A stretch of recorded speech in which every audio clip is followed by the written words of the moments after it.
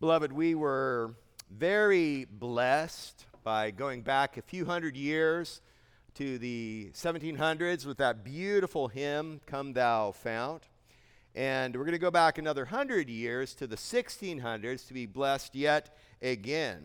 I'm going to read a portion of the 1662 edition of the prayer book of the Anglican Church. The words that I will read, especially depending on your age, might sound somewhat familiar. You may have heard many of them before. This is a section of the prayer book of the Anglican Church that is the introduction to the service of holy matrimony. And this is how it goes. It begins, "Dearly beloved, we are gathered together here in the sight of God and in the face of this congregation to join together this man and this woman in holy matrimony, which is an honorable estate, instituted of God in the time of man's innocence, signifying unto us the mystical union that is between Christ and his church, which holy estate Christ adorned and beautified with his presence, and first miracle that he wrought in Cana of Galilee, and is commended of St. Paul to be honorable among all men, and therefore is not by any to be enterprised, nor taken in hand unadvisedly, lightly, or wantonly, to satisfy men's carnal lusts and appetites, like brute beasts that have no understanding, but rather reverently, discreetly, advisedly, soberly, and in the fear of God, duly considering the causes for which matrimony was ordained. First, it was ordained for the procreation of children, to be brought up in the fear and nurture of the Lord, and to the praise of his holy name.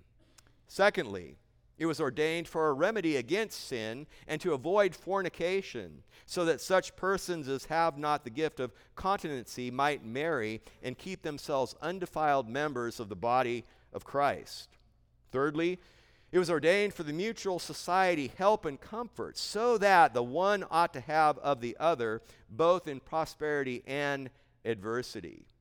And the section finishes with these words, into which holy estate these two persons present come now to be joined. Therefore, if any man can show any just cause why they may not lawfully be joined together, let him now speak, or else forever hold his peace." End quote. Beloved, I modernized a few of the words, but I left some of them intact to just show the richness of these words that have stood the test of centuries of time. And we understand that marriage has been under attack since the beginning, and we live in a time in particular when the Solomonization of marriage is passé, and the trivialization of marriage is avant-garde. It's interesting as we think of this, that for me, this is a providential blessing of time, because on this exact date, 34 years ago, on August 22nd, 1987, my beloved Margie and I exchanged vows of holy matrimony. This is my 35th wedding anniversary today.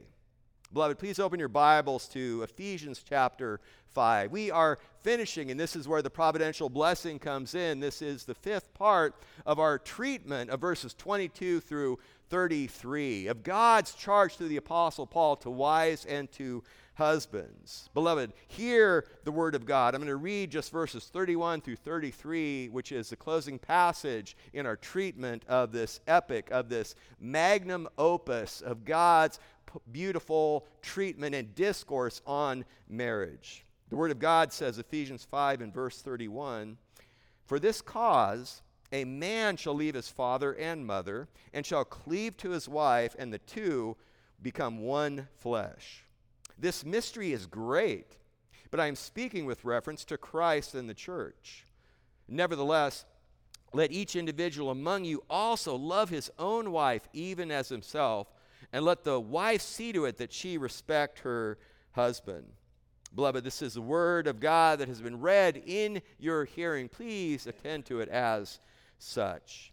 It's interesting, my beloved Margie, when I first started preaching when we were in Southern California, When I first started preaching, my beloved Margie gave me great words of wisdom that were, my helpmate gave me these great words of wisdom that really struck me and helped. I never forgot them, and they helped me in my preaching. Now, some of you may say, well, you didn't quite get the lesson. Feel free to come up afterwards if you see some of the deficiencies still there. We are a work in process. But what my beloved said at the beginning when I first started preaching the Word of God was, well, you put together these beads of like great truth, but then at the end, I'm not sure how they all go together. What you need to do is you need to string those beads together, push them together. I never forgot that image of what she brought out.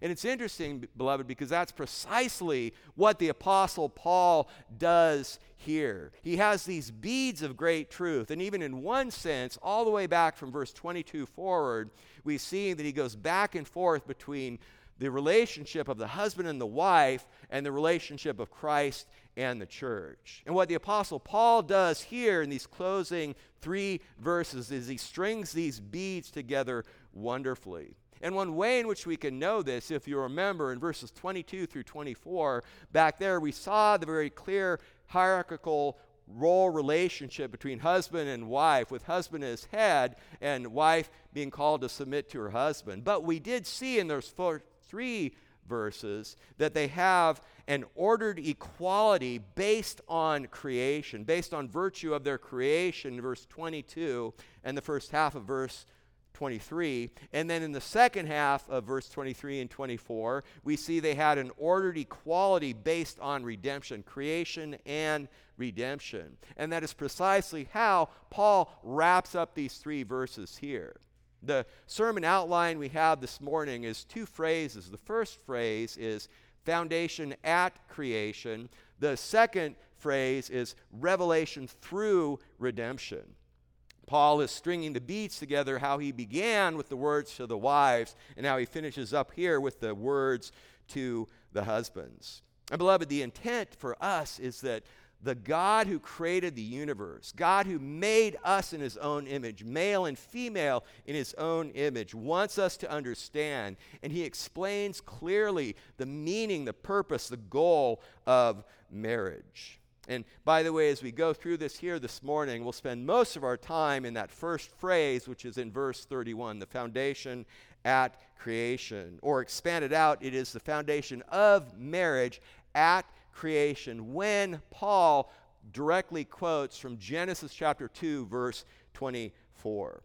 It's interesting, if we were to look at this magnificent, beautiful discourse from God through Paul to the Ephesian church and to you and I, this is kind of, in a sense, a magnum opus of God's word on marriage in Scripture, with this beautiful artistry and language, the way the Holy Spirit superintends Paul to bring this. If we were to think of Ephesians 5:22 through 33 as the magnum opus on marriage, we could look at Genesis chapter 2, verse 24 as the Magna Carta of marriage, the beginning foundational document. Genesis 2, chapter 2, verse 24, is the first and most profound and fundamental statement in the whole of Scripture by God concerning marriage. You could look at it in Genesis or just look at it right in verse 31 because it's almost an exact quote, only a couple minor differences in the way in which Paul quotes it. In Ephesians 5:31, this is what you'll read. For this cause, a man shall leave his father and mother, and shall cleave to his wife, and the two shall become one flesh. Beloved, this is the foundation of marriage. This is the cornerstone of marriage. This comes on the heels. The original, verse 24 in Genesis 2, comes right after the incredible poetic outburst from Adam, when God formed Eve from the rib from Adam and brought Eve to the man. And you remember in verse 23, Adam had this eruption of poetry and excitement and joy at the sight of the woman. And what Adam said in poetic language in verse 23 of Genesis 2, he said, "This one is now bone of my bones and flesh of my flesh. This one shall be called woman, because this one was taken out of man." And what you have, even an outline of verses 23, 24, and 25 in Genesis 2, is verse 23 is the beautiful poetry of marriage. Verse 24, which is the one that Paul quotes here in Ephesians 5, is the primacy of marriage, or the priority of marriage. And then verse 25 back in Genesis 2 was the purity of marriage, because the man and the woman were naked before the Lord, and they were not ashamed. Now, the point here, though, is Paul quotes verse 24, the high priority and unrivaled place of the woman. And to be sure, the unrivaled place of the man to the woman, but the context that Paul uses here, and as it unfolded in God's created order, was the woman coming to the man. She is custom-made, tailor-made. She is exceedingly rare. And in the same way that Genesis 2 verse 24 is a perfectly fitting conclusion to Adam's outburst in verse 23, so also this foundational cornerstone truth that Paul quotes here is a perfectly fitting conclusion to the first two sermons we had on wives and this last third sermon we have on husbands, which is really just flowing from this beautiful text that God has before us. And right at the beginning, you'll see there, at the beginning of verse 31, Paul, quoting Moses, says, "For this cause." Now, we can ask the question in the original context, what cause? What purpose? What was the goal of this foundation of marriage that comes afterwards? And we know from the background it was to solve the aloneness problem. God had created the entire universe and everything was good. But there was one element of his creation that God said was not good, and that was that the man was alone. So it is to solve the aloneness problem. But as good students of the word, if we get real specific, we say, now wait a minute. God created the woman. God fashioned the woman. God brought the woman to the man. The man named the woman. They're together at the end of verse 23. So isn't the problem of aloneness solved? And the answer is no, because they're not yet married. God does not lay down the foundation of marriage until verse 24, which is why he says, "For this cause." And the point here is taking this and applying this to our lives now. It is not merely about finding the right person. It is about finding the right person and putting that person in the right place, is what God lays out for marriage. It's interesting when we think of how Paul quotes that verse here in Ephesians 5. We also know that Jesus in Matthew 19 and Mark chapter 10, when he got questions from the Pharisees that were trying to trap him about marriage and about divorce, Jesus quoted also Genesis 2:24 in his defense of marriage, in his answer to the Pharisees. The Apostle Paul, when the Apostle Paul was shepherding the immoral, immature church at Corinth, where they actually had Corinthian professing believers that were joining themselves together with prostitutes. When the Apostle Paul rebuked the wretched immorality of the Corinthian church, he again quoted this foundational cornerstone verse and truth of Genesis 2, verse 24. And that is because, beloved, Genesis 2, verse 24 is the ultimate fortress against promiscuity, against polygamy, against perversion, against divorce. You see, if someone comes up and tells you, you young people, if someone tells you that they love you and then they want you to sin with them, that's not love, that's lust. That's not an expression of love, that's an expression of hate. Hatred of God and of his word, and a love of self and a hatred against you to seek you to violate your purity. You see, the agape love that God has commanded the husbands back in verse 25, again in verse 28, and we'll see again in verse 33. The agape love that all Christians are called towards, and especially husbands towards wives. The agape love doesn't pollute. The agape love purifies. We saw that even back in verse 25 and verse 26. And this means, using our modern vernacular, that one-night stands, moving in together, shacking up together, are not solutions to the aloneness problem. And beloved, it is because the goal of marriage, God's intent and goal for marriage, is not merely to not be alone. The goal of marriage before the Lord is oneness. And what we see when we look at what Paul writes, what he's quoting Moses after for this cause, we see three habitual actions, lifelong actions that characterize a marriage. In the original Hebrew grammar, the verbs indicated these are habitual things that husbands are to do and wives in turn do together, namely to leave, cleave, and unite. The first habitual action, beloved, we see in verse 31 is to leave. And the point here is to leave one house and to go to another.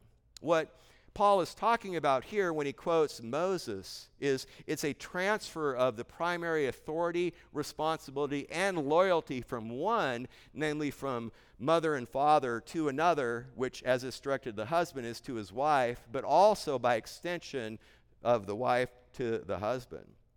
He says here in the text, a man shall leave his father and mother.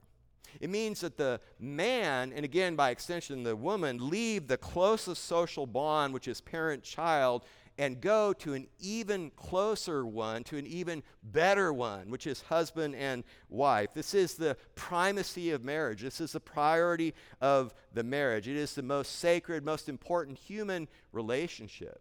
This brings out what we've seen throughout the verses before of the absolute exclusivity of one man and one woman together in holy matrimony for life until death do we part. Now, this command, this instruction, this characteristic to leave the mother and father doesn't mean that you shirk and stop and do away with filial responsibility, with family responsibility. The commandment, the fifth commandment to honor your mother and father is a standing command. But what it means is it puts the most intimate relationship and the highest loyalty now is no longer between parent and child, child and parent, but between husband and wife. You still honor your parents. That is, again, the standing duty. But in terms of provision, direction, and security, your marriage is a brand new beginning before the Lord. Beloved, marriage changes everything. We undergo a transition from one way of life to a way of life that is totally different, and it's exciting and is wonderful. And parents must understand this too. If Christian parents want their children to have good marriages, they won't interfere. And there's still a measure of again, the love just grows. The love doesn't diminish. There are even in sad situations because of sin, there can be situations where protection is needed and things of that nature. We certainly can't unravel all the different possibilities here, but for Christian parents, for their Christian children marrying in the Lord, you understand this dynamic. I understand this with my upcoming marriage of my beautiful, beloved daughter coming up here in less than a month. But back on task here in this understanding of this habitual action to leave, one could ask the reasonable question, well, how far does one have to leave? I mentioned, I think at the beginning, it's going from one house to another. In the context originally here, it was from one tent to another. So do you have to leave the tent? Can you be in another compartment of the tent? Do I have to leave the tent? Do I have to leave the compound? Do I have to go to another town? What is the answer to how far one has to go to leave? Well, I think the answer is this: as far as is necessary to effectively cleave and unite, to go to the next one. It's not about a geographic separation. It's about a mental understanding of this new dimension. So the first habitual action, beloved, under the umbrella of this foundational stone of marriage is to leave. The second is to cleave. Again, you leave one house, one tent, one home to go to another. The text continues, and shall cleave to his wife. It's a brand new, unique way. Now, how many of you used the word cleave this last week? I don't normally ask for hands. I thought I was safe here because I don't think any hands would go up. Obviously, outside of this, I didn't use it myself. The word cleave means to glue together, to cement, to cling to, stick to, join to. It means to grab hold of and not let go. In the English Standard Version of Mark chapter 10, verse 7, it's translated, the same word is translated as hold fast to. Now, you can think of it this way, and this actually comes from even the root meaning of the word. If you have two pieces of metal, maybe they're different kinds of metal, and if you meld them together, when you weld them together, they retain their original properties, but they are forever joined together as now one piece. That's a great picture to understand what God is talking about here. It wouldn't be like forming an alloy. If you melt two different pieces of metal down where they blend together and form an alloy, the alloy loses some of the original properties it had before. That's not the case in marriage. You are joined together, cleaved together into one flesh, the text will say here in a bit. But you are still unique, wonderfully different as man and woman in the Lord. Now, we could say it this way, that in some ways you're still two, and in a beautiful, mysterious, wonderful way, ordained by God from the beginning, you are one. 1 + 1 = 1. And the latter one is greater than the sum of the former ones. Now, when we think and want to unpack a little bit more about this cleaving, it has different elements. There's a physical cleaving. There is a relational cleaving. There's an emotional cleaving. There is a spiritual cleaving. The first cleaving that Moses intended to understand from the beginning, and all the commentators, even on Ephesians, are in agreement on this, is the physical cleaving.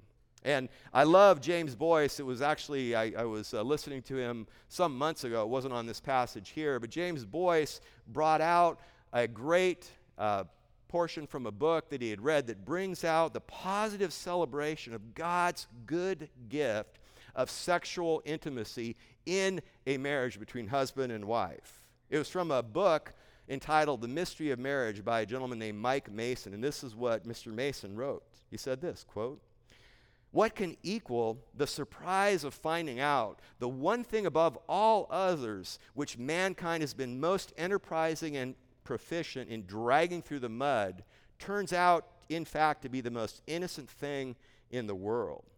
Is there any other activity at all which an adult man and woman may engage in together as husband and wife that is actually more childlike, more clean and pure, more natural and wholesome, and unequivocally right than is the act of making love?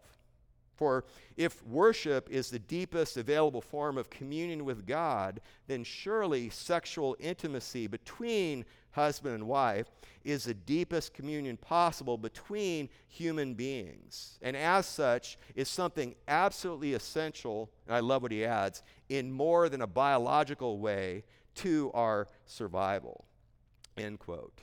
Beloved, it is a beautiful gift from the Lord to you as husband and as wife. Now, of course, we understand the public promise must precede the private pleasure. And that's even given in the order of leave, cleave, and unite.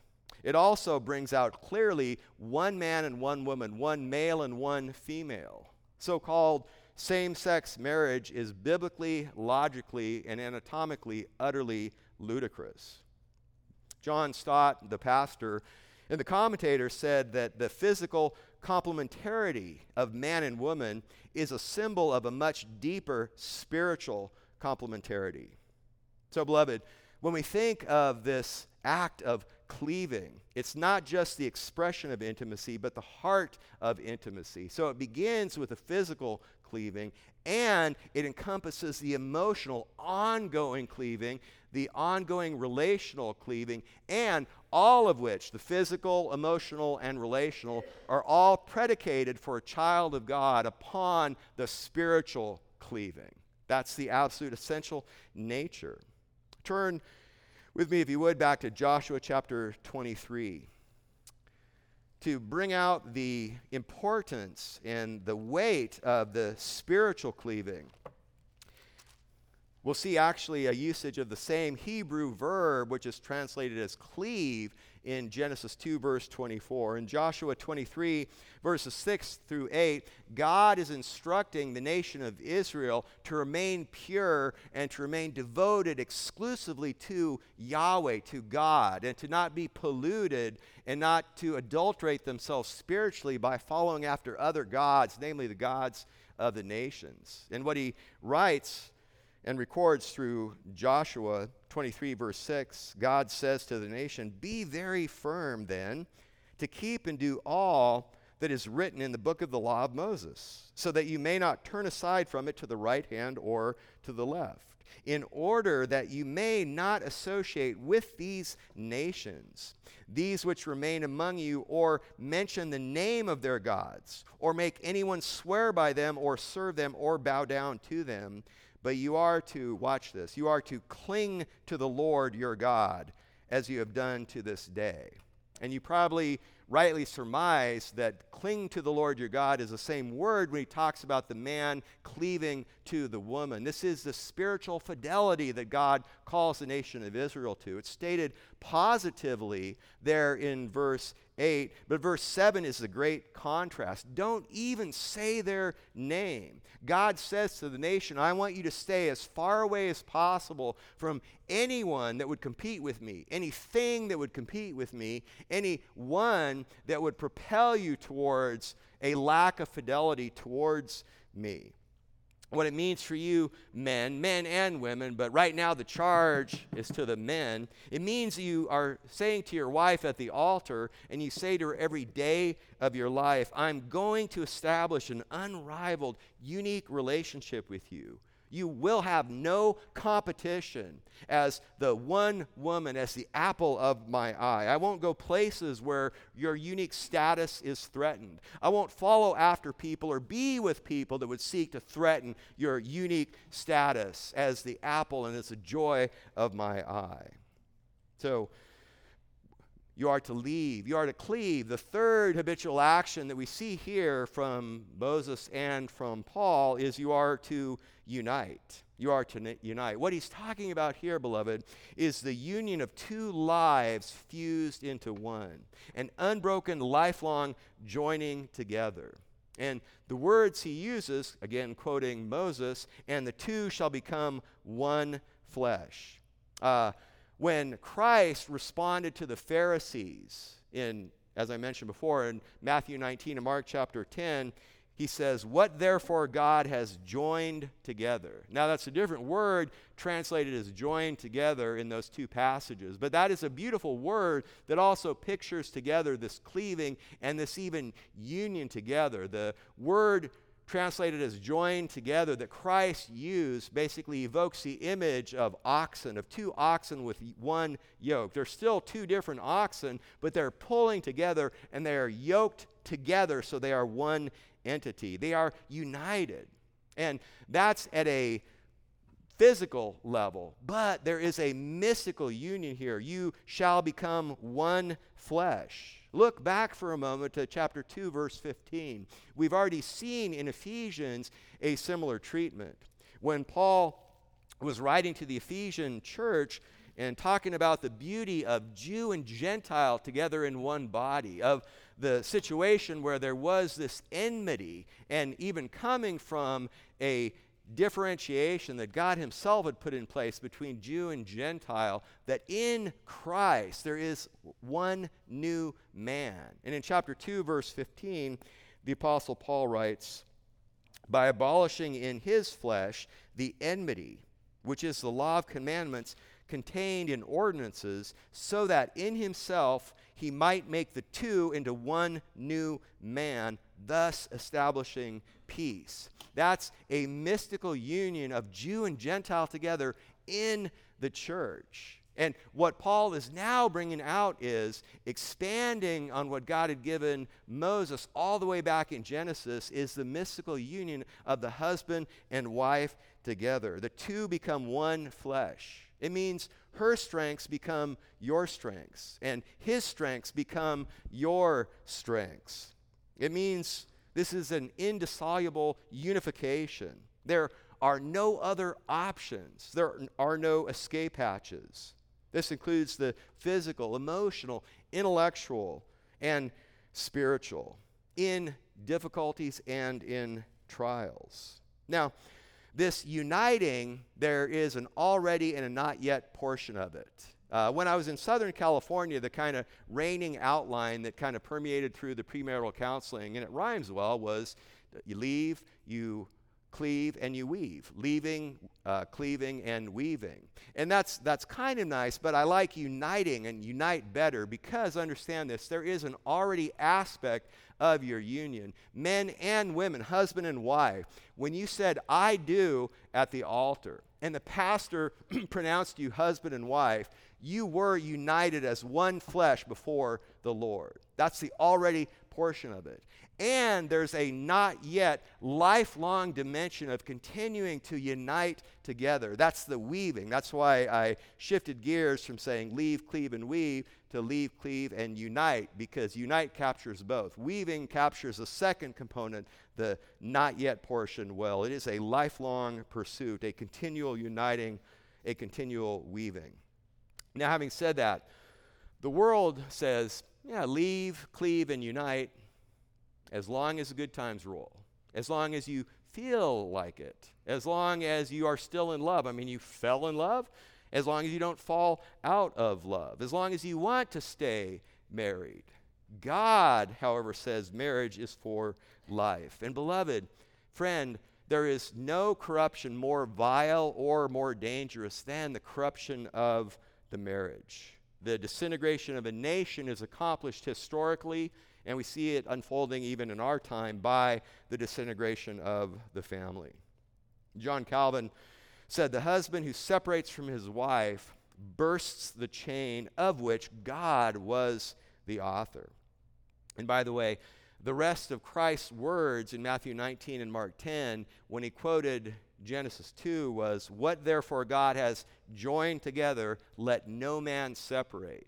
What Christ is saying, what God is saying is, I make marriages, and you better not rip them apart.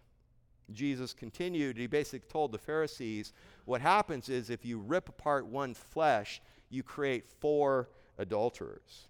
And we know even from the Old Testament, from Malachi, I was blessed to preach Malachi at my beloved church, Santan Bible Church, 4 years ago. Malachi 2:16, God hates divorce. The long verse begins, I hate divorce. Man creates no-fault divorce laws. I think in the United States, that was back in the 60s. God, however, says divorce is a treacherous, violent act. At the end of Malachi 2:16, he says the husband who divorces his wife covers his garment with violence.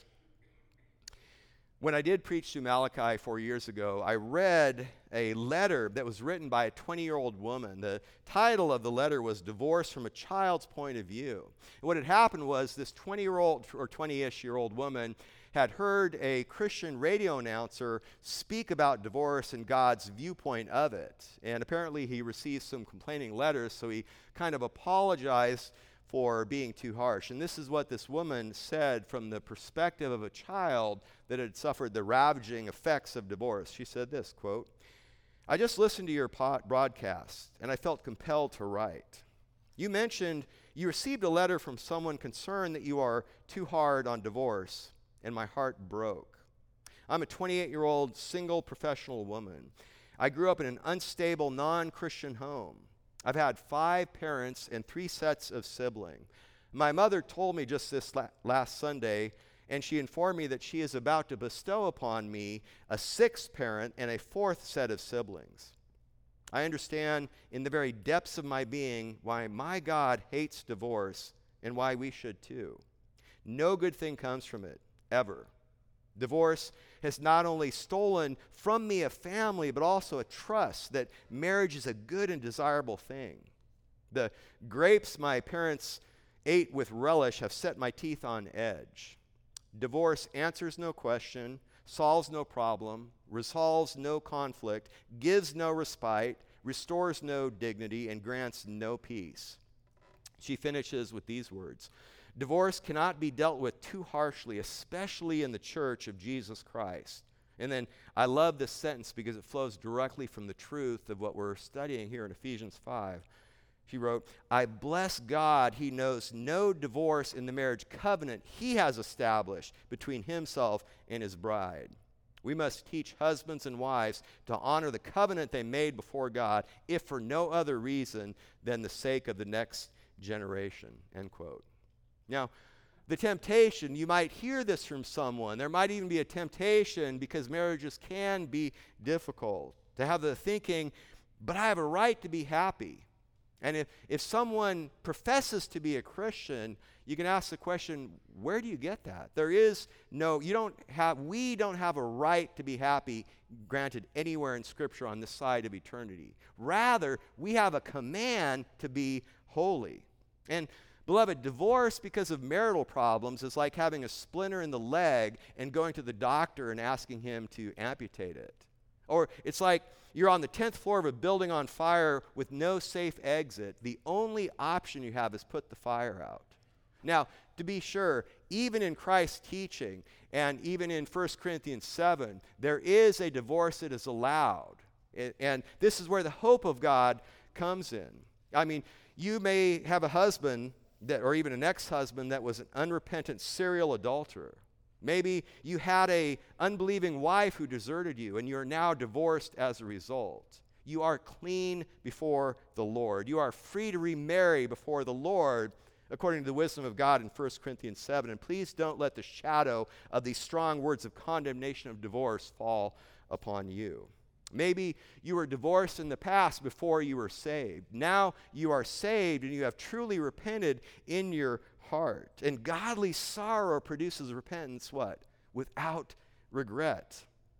Beloved, God's strong words of condemnation are not intended for you. There may still be lifelong consequences for past sin, but you are clean before the Lord. And the God who hates divorce is the same God who is merciful and gracious, slow to anger, and abounding in steadfast love and faithfulness, forgiving iniquity, transgression, and sin. And beloved, dear friend, the gospel is the answer to every marital problem.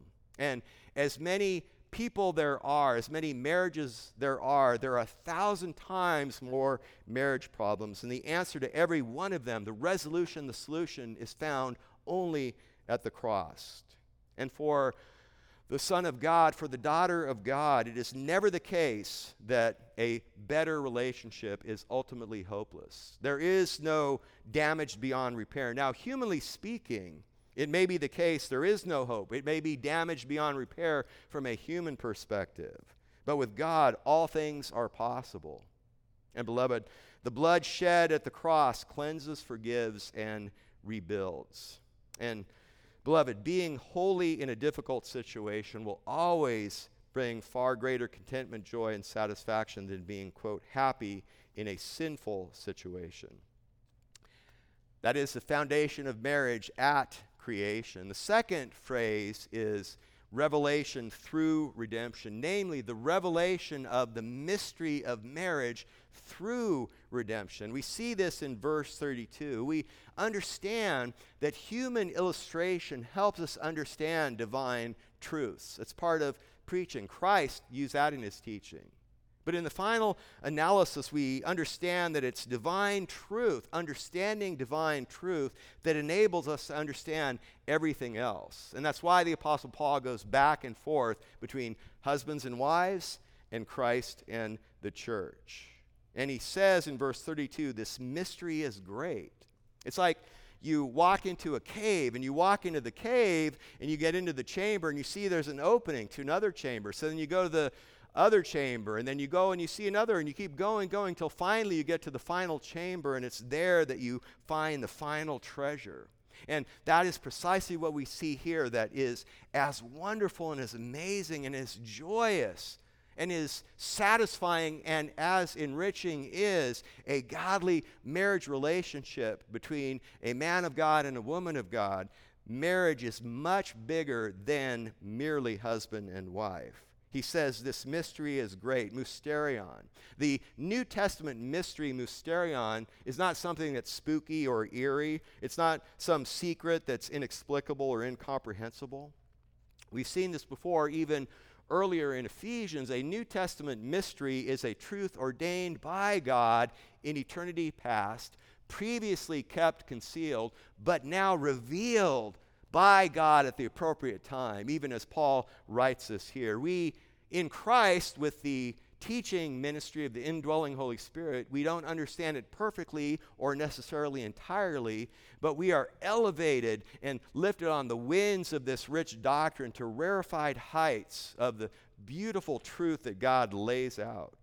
And what Paul is saying here, beloved, is that the essential characteristic of marriage is not simply that two people live together, not even in holy matrimony.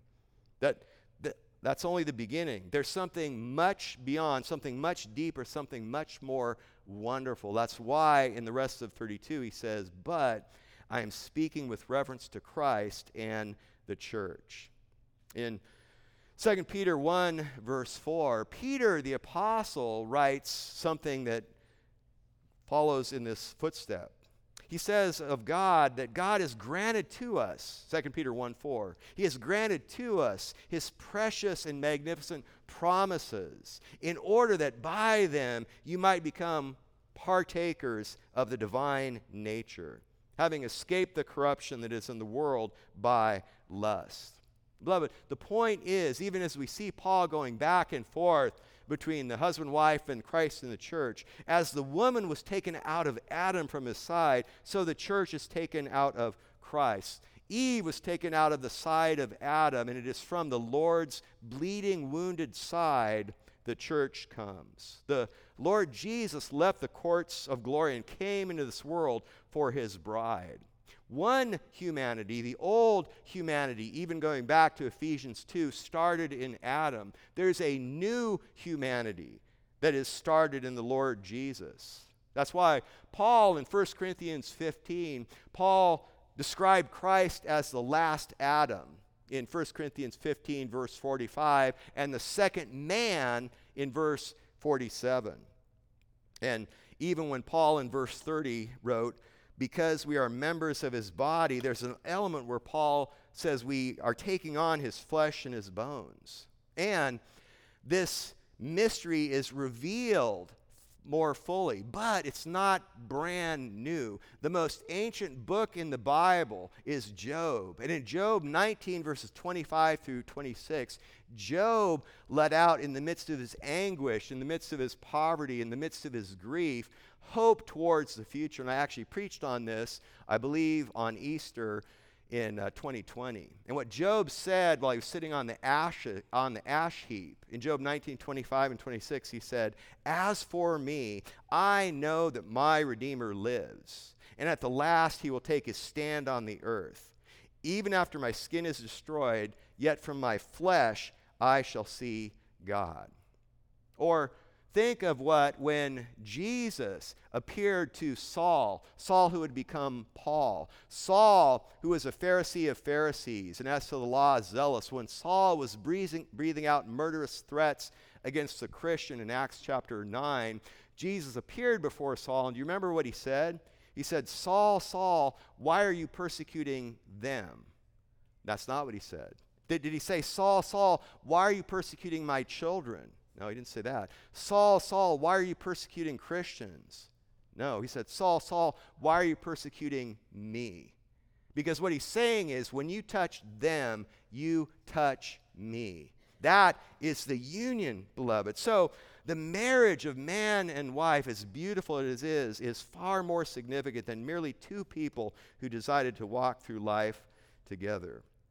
Well, in brief, in verse 32, Paul goes from the deep, rich, intense theology, and he goes to the practical. And for Paul, the practical is never divorced from the theological.